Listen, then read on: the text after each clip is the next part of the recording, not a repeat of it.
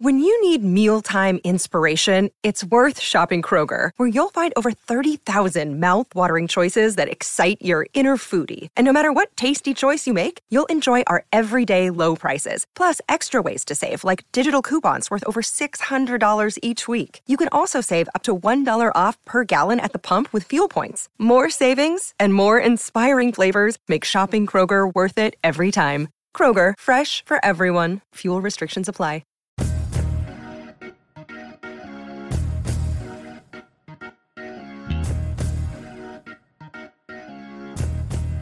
Welcome back to the Orange and Brown Talk podcast. It's Doug Lesmerises with another interview for you today on this Thursday. It's Scott Spratt, fantasy football analyst from Football Outsiders, and we're going to talk about the Browns and fantasy football. Something a little different. I don't know. People are having drafts yet. My draft isn't yet. I am a slightly educated, bad fantasy player. So we're talking about where should Odell Beckham be drafted? How do you fit Baker Mayfield into this big list of quarterbacks? What about Nick Chubb? Stuff like that. It's an interesting conversation. Then we get into a little bit of other fantasy football stuff, some guys that Scott likes. So it was fun. We appreciate you guys being with us. Again, Dan Lobby will be back next week from vacation, but we have Mary Kay Cabot and Hey Mary Kay's coming on Friday. For now, let's talk some fantasy football on the Orange and Brown Talk podcast. Happy to be joined by Scott Spratt, fantasy football writer for FootballOutsiders.com. The FootballOutsiders.com almanac is out. And Scott, you guys do such big deep dives into the numbers for fans to analyze their teams, analyze who's going to be good. It only makes sense to me that Football Outsiders would be a great fantasy football resource as well. I want to give you a platform a little bit here. Why should people be using you guys for fantasy advice, and what's the best way for them to consume your fantasy football content? Thanks for having me on, Doug. Yeah, we try to be as sort of meticulous and detail-oriented with all of our fantasy stuff, our projections, our analysis, the way that we are from, a real-life football perspective. So that includes a lot of the data science and statistical insights that you would find with stuff like DVOA. We actually use DVOA in part to help predict player performance. So it kind of all ties in together, and I think that you'll find some pretty cool stuff. In terms of where you can find it, the Football Outsiders Almanac has the projections as they were at publication, but you can actually go to FootballOutsiders.com. We have a full Kubiak, which is what we brand our projections, a draft tool where you can actually use it to use your custom league settings, import those, and then create rankings and projections that fit your league settings. Okay, so let's talk some fantasy football as it relates to the Cleveland Browns. Yes. And let me make a blanket statement as someone who I can't remember the last time I made the playoffs in my fantasy football league. Okay. So I'm not the expert. I'm just some chump on the street. But there have been times in the recent past when I have drafted Nick Chubb pretty high in my draft. There are times I drafted Odell Beckham pretty high in my draft at times. At the moment, my uneducated opinion, Scott, possibly is don't draft any Browns because I think it's possible that as I try to think about it, and maybe we talk about hashtag too many good players with the Browns, they might be as much of a good football team, questionable fantasy team as I can think of in recent years. Should people stay away from the Browns as a baseline, or am I going too far? Yeah, you may be going a little bit too far, but I think you're along the right lines here, which is that fantasy doesn't always match up with reality. And I think the Browns have a much better offense than you're actually going to get rewarded for in fantasy, in particular because it's skewed so much more toward the run than a lot of offenses. The Browns have been as efficient as a passing offense as, say, the Falcons in recent years, but the Falcons throw 100 or 200 more pass attempts per season. And if you're only throwing, low 500 pass attempts, then Baker's probably not going to be a very good quarterback for fantasy, even if he's very efficient from reality. So I think that is something that's pretty damaging. But I definitely wouldn't say to avoid Nick Chubb, even if he's only going to catch 20 to 30 passes per year. He's a high volume runner, and he's probably going to score a lot of touchdowns. He's somebody that routinely leads the league in yards after contact per attempt. So one of the rare guys that really fits in well as a goal line runner. So I think he's a very safe option, but you're right that the Browns aren't really full of great fantasy options the way that some teams with more pass attempts are. So 2 years ago, Nick Chubb almost won the rushing title. when he carried the ball almost as much as Derrick Henry carried the ball that year. And then last year, a lot of it, honestly, you look at Nick Chubb's raw numbers and he missed 4 games. So that's a big chunk of that. But the Kareem Hunt lurking, like in real life, Kareem Hunt makes Nick Chubb better. Nick Chubb makes Kareem Hunt better. They combine, make the Browns better. Yes. But when you have a good second back, when you're thinking about Nick Chubb in comparison, I mean, Derrick Henry is probably not a comparison because Derrick Henry just gets the ball 50 times a game. That's an exaggeration. But if you're thinking about him in comparison to Christian McCaffrey and Dalvin Cook and Saquon Barkley and other guys from a fantasy's perspective, I think there's a receiving component that you mentioned that's part of it. But how should you factor in Kareem Hunt? Should you just forget it and just think, you know what? Nick Chubb's still going to get the ball enough. Look at his carries. And don't let Kareem Hunt's presence scare you away from Nick Chubb as a first-round pick. I mean, I think that's generally what you want to do, especially in the shallower formats, the 10 or 12-team leagues. I would just draft Nick Chubb and be happy that you have him. He may not be the number 1 or 2 fantasy scorer, but he's almost certainly going to be a top 10 fantasy running back, a pick that you don't want to screw up in the first or second rounds of your fantasy draft. But if you're getting a little bit deeper, where you're maybe talking about 14 or 16 teams in your league, that's when it gets a little bit trickier, because when you're that deep, there are not enough good running backs to go around, and you might want to handcuff your running back with this backup if the backup is going to come in and fill in. So like you draft Dalvin Cook, that means you want to get Alexander Mattison, and you can probably get somebody like Mattison pretty late and protect yourself that way. It's much harder to do with the Browns because Kareem Hunt is kind of an effective player in his own right, even when Chubb is playing and healthy, in particular in a PPR format where you're getting points for the catches that he's getting. So, if you want to protect yourself and draft a backup in case Chubb gets hurt, it's going to be tough to do because you're going to have to spend, a 6th or 7th round pick on Hunt. And that's where it gets a little bit trickier in those deeper formats. That's a really good point. It's like you'd love to have Kareem Hunt, but you're basically drafting a backup at a time when everybody else is still taking starters, and that can Hunt, be rough. In essence, Hunt is the best backup running back in football, but you have to pay for that in fantasy, and that may not be a winning strategy because you're not going to be able to use both players at the same time. It's not going to work out that way for you. Okay. How much, and I guess it depends on your format, are you getting a point per reception? And that certainly affects how you think about running backs as pass catchers, right, in their value. But when you do think about that, isn't Alvin Kamara and Christian McCaffrey and maybe Saquon Barkley just go to a different level when compared to a guy like Nick Chubb when you're talking about PPR leagues?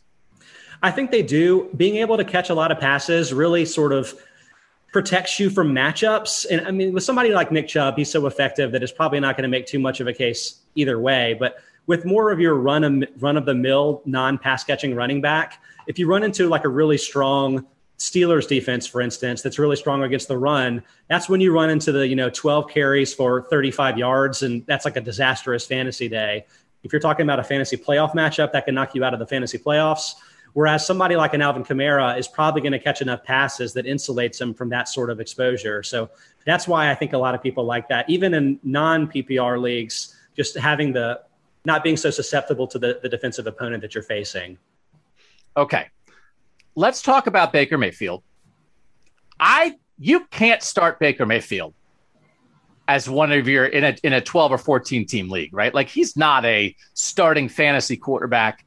And again, all offseason, I feel like all we've talked about on the Orange and Brown Talk podcast is Baker Mayfield, a top 10 quarterback. I think we've established on our podcast, he's right in the mix as a top 10 quarterback. He's probably going into this season somewhere between the 9th and 12th best actual football quarterback in the league.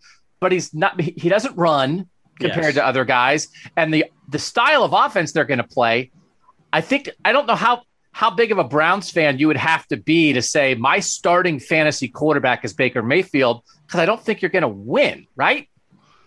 I mean, I think it's pretty unlikely that he could be a top 10 fantasy quarterback. I mean, you're right. The rushing is so key.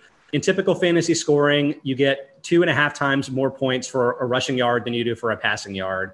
It's just a total game changer. And more, the quarterbacks coming into the league are running, even guys like Joe Burrow, who you don't think of as being running quarterbacks, are running for 400 yards and running in some touchdowns. So it just makes this huge difference. And he's not really bringing that to the table. Now, my one piece of hesitation here is we've sort of seen a play action heavy offense in Tennessee turn Ryan Tannehill into a very effective fantasy quarterback in recent seasons. and he's just kind of had outlier efficiency in terms of his touchdowns. So could Baker maybe throw the ball a lower amount, 500 times, maybe not run very much compared to other teams, but suddenly throw for 35 touchdowns? Like I could see that happening, but I think you're waiting kind of into the teens or maybe even your early 20s in quarterbacks before you would want to take him, because that's kind of an unlikely scenario. Again, the Browns much better offensively in real life than they are in fantasy. Yeah, I would advise everybody, Baker is a great backup quarterback. You can play him in your bye week. And if your top guy gets hurt, then you have a guy that you can play and believe in. But just don't let your fandom get ahead of you on drafting him. Or you may be able to play matchups. I think this is something that a lot of players of fantasy don't take advantage of, but you can really do well with quarterbacks in particular with the added depth at the position of playing against the easier opponents. So, when the Browns are facing the Steelers and Ravens, maybe you leave them on your bench. But when you're facing teams that are a little bit less of quality pass defenses, then I think that may be an opportunity where you can get him in a top 15 type of spot. Let's talk a tiny bit of quarterback draft strategy in general then, based, Scott, on what you just said. Yes. Are you a believer in because listen, if you take a quarterback, if you take one of the 5 or 7 best quarterbacks in the league, like you're just playing him. You're just playing Josh Allen every week. You're just playing Patrick Mahomes every week. The idea of, all right, I'm going to take in a 12-team league, I'm going to take the 11th quarterback and the 15th quarterback, and I'm going to play matchups all year. How much do you like a strategy like that? So, that's the way that I tend to play. I usually wait toward the end of my drafts to draft a quarterback because I think I can sort of eke out top 8 type of production at the position playing that way. And then, paying a little bit more attention to grabbing running backs and other positions where there's more shortage of those kind of quality options for you. But it's a personal playing style thing. Like, honestly, for people that are a little bit more casual for fantasy football players, maybe they're in their office league or whatever, but they're not reading Football Outsiders every day or whatever. And that's a totally fine way to play.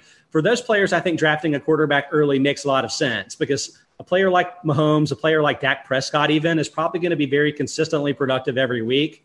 And it's going to make it a little bit easier for you to remain competitive. I think, waiting on the quarterback is a little bit more of a diehard type of fantasy player's way to play. Let me ask you another question about something that you consider. So you consider matchups is important, I think, week to week. How much do you think about the strength of an offensive player, his own team's defense when you draft? And my question is this. The Browns defense added 8 or 9 new starters. Their defense should be better than a year ago.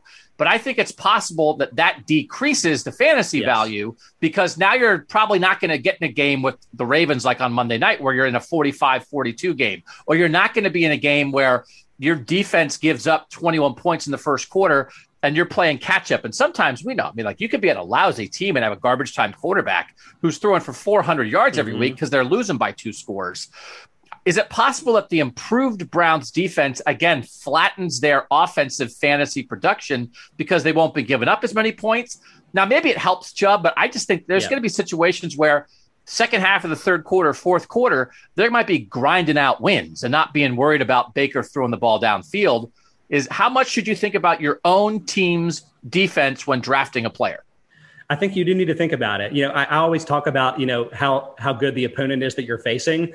But the really important way to think about this is sort of the relative quality of the two teams, because the better your offensive player's team is relative to the team he's playing, the more likely they're going to run the ball more and pass the ball less. Like you said, if you're playing a weaker opponent this year, Nick Chubb is going to probably be better in those matchups because he's going to get third and fourth quarter touches, probably leading to touchdowns, that extra work. That really matters a lot. But those are the matchups that you're not going to want to play Baker Mayfield and maybe not even want to play a Jarvis Landry type, who would get a lot more work if the Browns were trailing later in games. Now, it's not always totally safe to predict how that's going to play out, but it can make 1 or 2 fantasy points of projected difference. So I would really definitely pay attention to the relative quality of the teams involved, looking at it both offensively and defensively, and not just focusing on how good is the other team's defensive, against the pass or whatever. All right, let's talk OBJ. Yes. He feels like he could be like a make or break guy for a fantasy team. But part of the question, Scott, is, and we've talked about this a lot, like with Mary Kay Cabot, of the idea of, I think it's possible that Odell has his best season in 5 years. But in this offense, with all the players they have, I think it's possible like a great season for Odell is like 1,100 yards. I don't know that he would even get, I don't know how he would get to 1,400 yards, even if he's awesome. His talent is awesome just based on how they're going to distribute the ball and the kind of offense they're going to play. Say you're in a 12 or 14 team league, like what is the right round to roll the dice on Odell Beckham? Yeah, I've actually drafted Beckham in a couple of leagues already so far this year. And what I think I'm liking a lot better about him now than in previous years is just the expectations have come down a lot. I mean, obviously injuries have played a major role in him falling off, but like assuming that he's coming back and healthy, and you or Mary Kay could probably provide more some advice along those fronts. But I think that he's kind of coming off at a good value now because I'm a little bit less worried about the difference between, say, 1,100 yards and 1,400 yards than how many touchdowns he's going to score.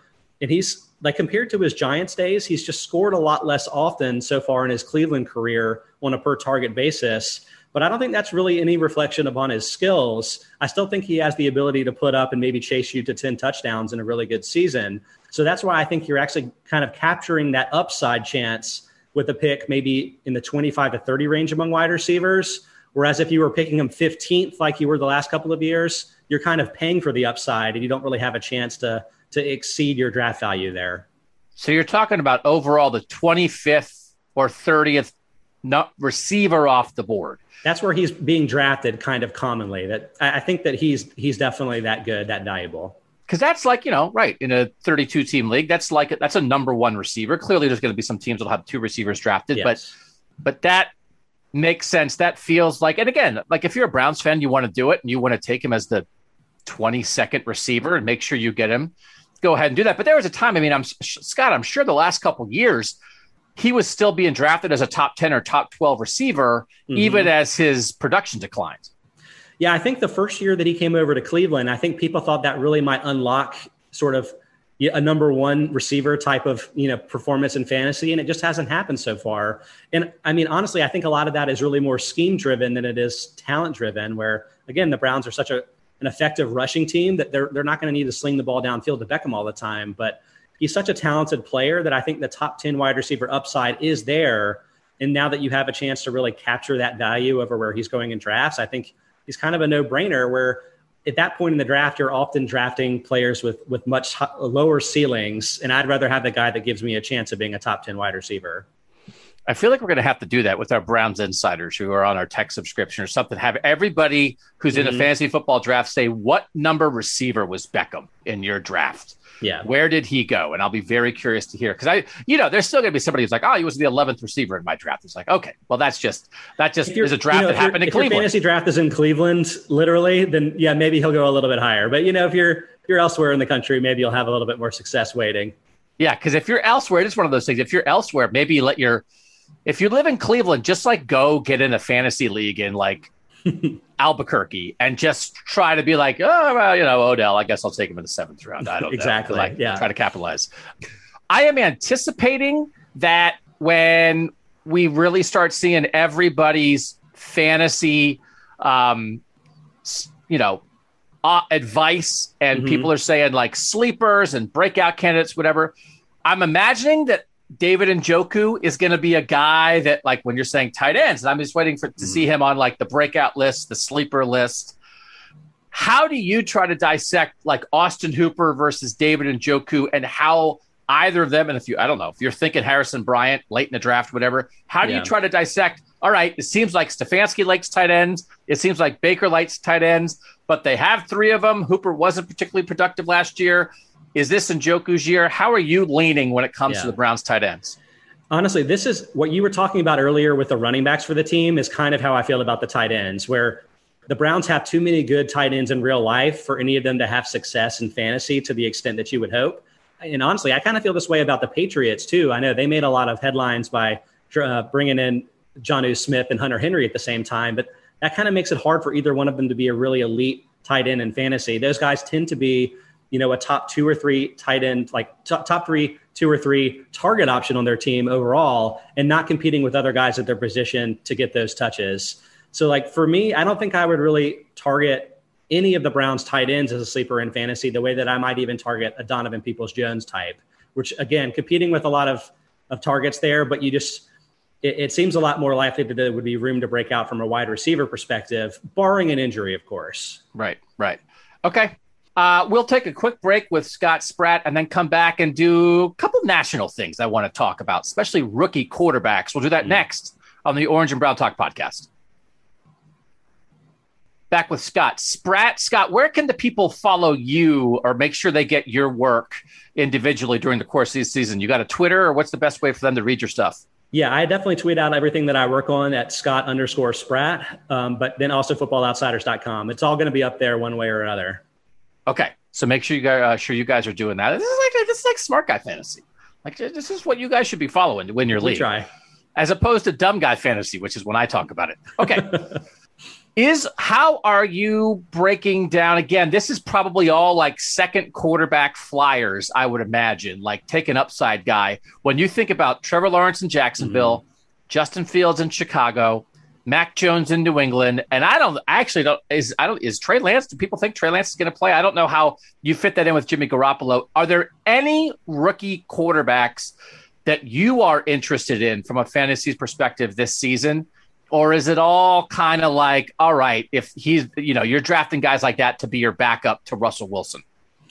I'm honestly more interested in the class this year than I've ever been from a fantasy perspective. And for me, the key is so many of them are effective rushers. And it's not just Trey Lance and Justin Fields either. Even Zach Wilson ran for a lot of yards and a lot of touchdowns. Trevor Lawrence did quite a bit in college. And to me, that's so important for two reasons. The obvious one being that, again, rushing production is more important for fantasy scoring than passing production is. But two, from a real life perspective, I think it's a really great way for rookie quarterbacks to sort of, hit the ground running, have a little bit less steep of a learning curve in the NFL where, if they're trying to go through progressions, but they don't know what they're seeing out there, their first guy isn't open, they can take off and run. And I think a lot of these guys can do that. So I think all of them are valuable in fantasy. Now, in terms of the guys that I'm specifically targeting, I actually think the right way to play this is to even wait. You may not even need to draft these guys. Players like Fields that may not come in until October or November, you can probably pick them off the waiver wire. So it may make more sense to draft a quarterback with upside that we think is going to start week 1 and then adjust in season, kind of like Justin Herbert last year became a really hot fantasy pickup in week 3 or 4. And I think you can maybe get that sort of thing happening this year with a Lance or a Fields. I had forgotten Zach Wilson existed, the number 2 pick in the draft. I forgot. People are not excited for him as a rookie for the Jets, but he does run a little bit. So, it wouldn't shock me. Trevor Lawrence, I've seen Trevor Lawrence as a runner, what he can do to people. And we know that Urban Meyer's history, and he's evolving, but Urban Meyer likes to run the quarterback. And Trevor Lawrence is an athletic guy. I'm very curious how that might work itself out, because I could definitely see them working in a couple called runs for him on some QB draws, a couple zone reads here and there, because I think defenses maybe won't be ready for it, and that guy will hit a hole and run 30 yards on you. And so I do think Trevor Lawrence, he's clearly the guy. They've added some talent in Jacksonville. It's hard with rookie quarterbacks. I don't think anyone's drafting Trevor Lawrence to be like your starting quarterback. But they might be a team again. Like, I don't know if they're down and he's like chucking it around, trying to figure some stuff out. I could see how Trevor Lawrence could maybe help you in fantasy this year. Yeah, I think I think he especially, but Trey Lance a little bit too, depending on when he gets in, if it happens this year. They're both set up to succeed too, because they have a lot of players that can really produce after the catch for them. So Jacksonville brings in Travis Etienne, the talented home run hitting running back, also from Clemson. They've got, some guys with athleticism. Laviska Shenault is kind of like half a running back at a wide receiver. They can dump it off to those guys, and those guys can kind of work it for them, so they don't have to do as much work down the field. Maybe make it a little bit easier to produce and then probably avoid turnovers. I think that could be really helpful for their adjustment to the NFL game. All right, we talked about this a little bit with Aaron Schatz, and I'm curious to get your take on this. The second-year quarterbacks, Joe Burrow, Tua Tagovailoa, Justin Herbert. I would imagine that Justin Herbert may wind up being overdrafted because I think people are jacked for what Justin Herbert's going to do next. Yes. And Aaron was saying, when a rookie quarterback is that good, sometimes there isn't a huge second-year leap, as opposed to someone like Joe Burrow, who only got in half a year and maybe has more room for a leap. How should people be? And then again, I think a lot of people were down on Tua, but I've definitely read some stuff that people think he throws the ball down the field pretty well. There might be a lot of room for a big leap there in Miami. How should people be evaluating these second-year quarterbacks? And is there any warning light on Justin Herbert? Because I think there might be some people who are going to take Justin Herbert as like the fifth quarterback off the board. Yeah. And maybe that's too high. See, I think the trick is everybody's right about the order. If you were just telling me which ones are going to be the best, I think Herbert is pretty clearly the one you want first, then Burrow, then Tua. I think that's pretty clear. But in terms of value relative to where they're going in drafts, I think it may honestly be the opposite. Herbert, like you said, is going off as a top 10 quarterback. We're projecting him really highly as like a top 5 or 6 quarterback. But again, that's a situation where you're not really building in any chance to get more than you're drafting for there. It's a little bit of a risk. I'm nervous because he's losing his offensive play caller in Anthony Lynn. So, if maybe you have a guy that has a little bit worse vertical concepts in his offense, that could be an issue. I mean, I think the downside isn't too severe, but with that type of early pick, it makes me nervous. I think honestly, Tua is the guy that I think the value is incredible in fantasy right now. And this is maybe another one where you need to be a little bit deeper because I don't think he's going to be a top 10 quarterback by any means, but they really improved their offensive line and skill talent, bringing in Jalen Waddle, bringing in Will Fuller. Last season, the number one criticism of Tua was that he couldn't force the ball down the field. But now you've got 2 of the best deep receivers, maybe in the NFL, coming in. I think it could be really transformative in a real situation where even if Tua is just sort of an average effective passer, I think it may prop him up from a fantasy perspective where he could be really valuable. I'm thinking about a Florida combo now. On your strategy of wait on quarterbacks, I'm thinking, what if you lean in on Tua and Trevor and just play the matchup game with those 2 guys and figure you get a little running here and there, little big play capability. They're not going to be consistent week to week, but if you play the matchup game okay, that may work. Yeah. It's also a situation where even if you don't hit exactly who you need on draft day, I think there are going to be guys like Tua that are going to be available on the wire. So your floor is going to be really high because you're going to be able to pick guys up in season that can help you, including some of those rookies. Again, he'll probably take over in October and November. Let me ask a quick question about the style of league. I know there are some people who play a 2-quarterback league, right? Where you start 2 quarterbacks in your lineup. I've never done that. I've always been intrigued by that because it adds such importance to who you get with that second quarterback, and it sort of adds an extra layer of strategy in the draft.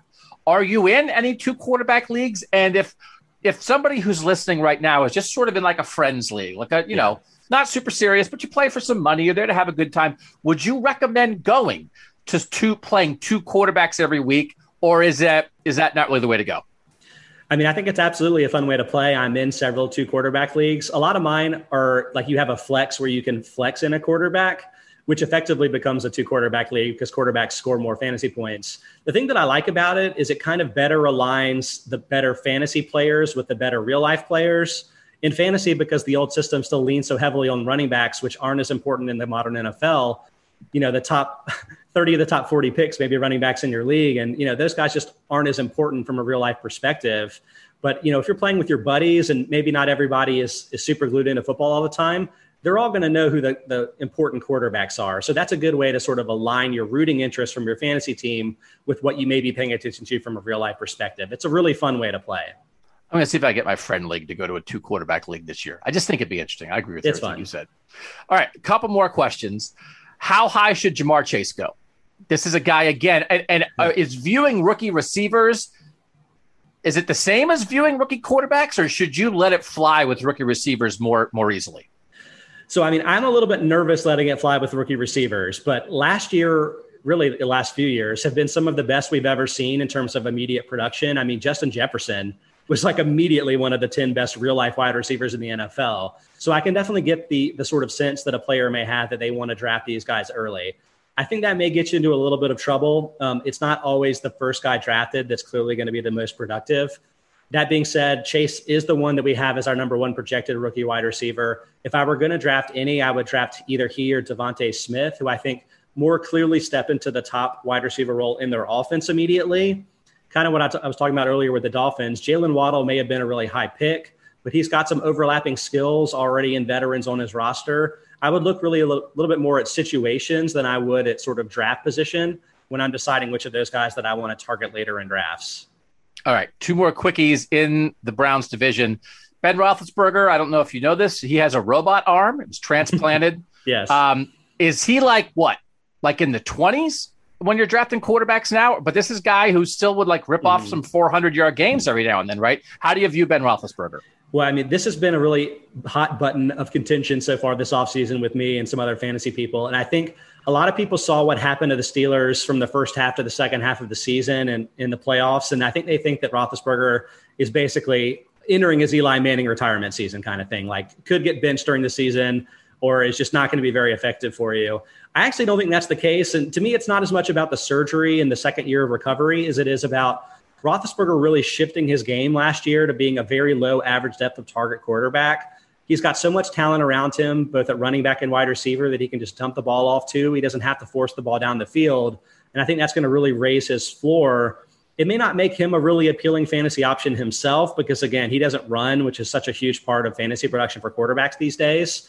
But I think if you're interested in Deontay Johnson or any of his wide receivers, really, I think that he'll be plenty good for them to be effective. And keep in mind that really bad stretch the Steelers faced last year, they were facing some of the best pass defenses in football during a really tough part of the schedule. So it'll probably be a little bit better next year with a little bit more balance to things. You don't want to know how high I took Juju Smith-Schuster in my draft last year. That guy absolutely torpedoed my entire season. Well, at least he had 9 touchdowns, right? I mean, it could have been worse. Yeah. All right. Last one on Lamar Jackson. Where? Right? Like is Mahomes number one? Is like, where's Lamar in that fantasy quarterback situation? And, you know, Aaron, we talked with Aaron about sort of Lamar as a real player. And there's that kind of maybe question in his game. Yes. But from a fantasy perspective, does he have any questions, or do you know you're going to get 80 rushing yards and pretty decent passing performance, and this guy's a top 5 quarterback? Yeah, I mean, he's definitely a top 5 quarterback from a draft perspective. I think that's clear. Whether you should draft him ahead of Patrick Mahomes, I don't know. That's a little bit of personal preference because we project them for fairly similar in-season fantasy numbers. Lamar's coming a lot more from rushing, obviously. Mahomes a lot more from passing. But I think you could talk me into we may be under projecting how likely it is Lamar is going to get hurt relative to some of the other quarterbacks. This is really a problem for a lot of the running guys where you're worried that, you know, this could be a Joe Burrow situation if they're running into a lot more hits. But at least in my perspective, Lamar has done a very good job of avoiding hits so far in his career, getting out of bounds on some of his design runs and scrambles or getting down or just, frankly, kind of making defenders look silly so they don't really take good angles at him. So I feel a little bit better about his ability to stay upright over the next few years. So I think you can confidently draft him as a top 5 quarterback. And I wouldn't have any problem with somebody taking him number 1 overall. But I think he's kind of in that mix with the Mahomeses of the world. All right, I lied. One more question. Sure. Okay. You're absolutely. Mad at me. You're not mad. Okay. No. This is for anybody who's listening to this, and there certainly are people who are Ohio State fans. I think there are 2 former Ohio State guys who I'm particularly interested in what they might do this year, and if either of them take potentially big leaps from a fantasy perspective. Okay. One is J.K. Dobbins in Baltimore, if he's kind of the guy in that backfield, and the other is Terry McLaurin as a receiver in Washington if they get a greater level of competent quarterback play, which it feels like Fitzpatrick will do that. Where are we thinking? Is J.K. Dobbins in the mix as a top 10 running back, and is Terry McLaurin in the mix as a top 10 receiver?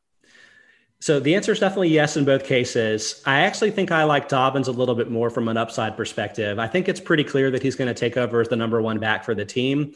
And that's been a team that's like routinely generated a lot of rushing opportunities for touchdowns. So I think Dobbins could be somebody that leaps up to like a 15 touchdown season, not projecting that per se, but giving you that top 5 type of overall fantasy projected upside. For Washington, it's a little bit, for McLaurin, it's a little bit of a trickier situation because I do think that he's going to get an upgrade at quarterback, probably pretty significant. Haskins and Alex Smith were our 2 lowest rated quarterbacks by DVOA last season among regular starters. So can't do much worse than last.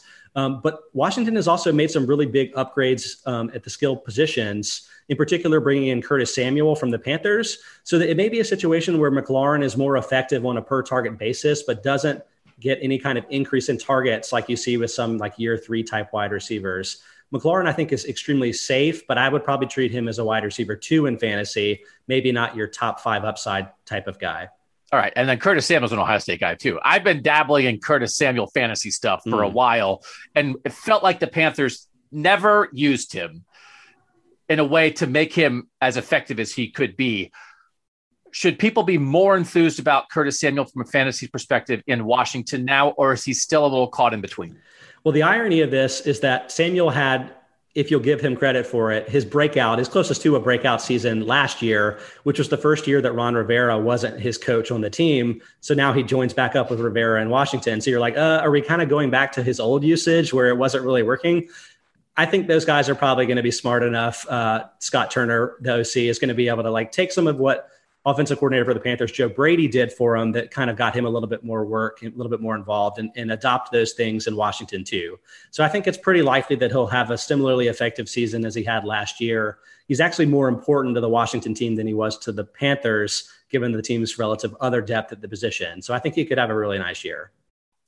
Yeah, it was like they drafted McCaffrey and Samuel the same year. And I was kind of like, oh, well, I actually thought in this draft that Curtis Samuel was kind of like Christian McCaffrey light. And then they just took them both. And it was like, wow, I don't know if that's going to work for Curtis Samuel. And I feel like it kind of never did until McCaffrey got hurt last year. Yeah. Okay. Scott Spratt, I'm doing your quarterback thing. I'll keep you updated because I know there's nothing more that fantasy writers like than random people being like, hey, here's my draft. What do you think? You only get that 4,000 times a day. So I'd say that might not play at parties, but fantasy people, we do this job for a reason. I could talk about fantasy players all day. So hit me up whenever. Okay. I'll give you the results of who I wind up with at quarterback. Again, anybody listening, make sure you follow Scott. Make sure you check out Football Outsiders for your fantasy information. Scott, thank you so much for joining us on the Orange and Brown Talk podcast. Thank you, Doug. Absolutely.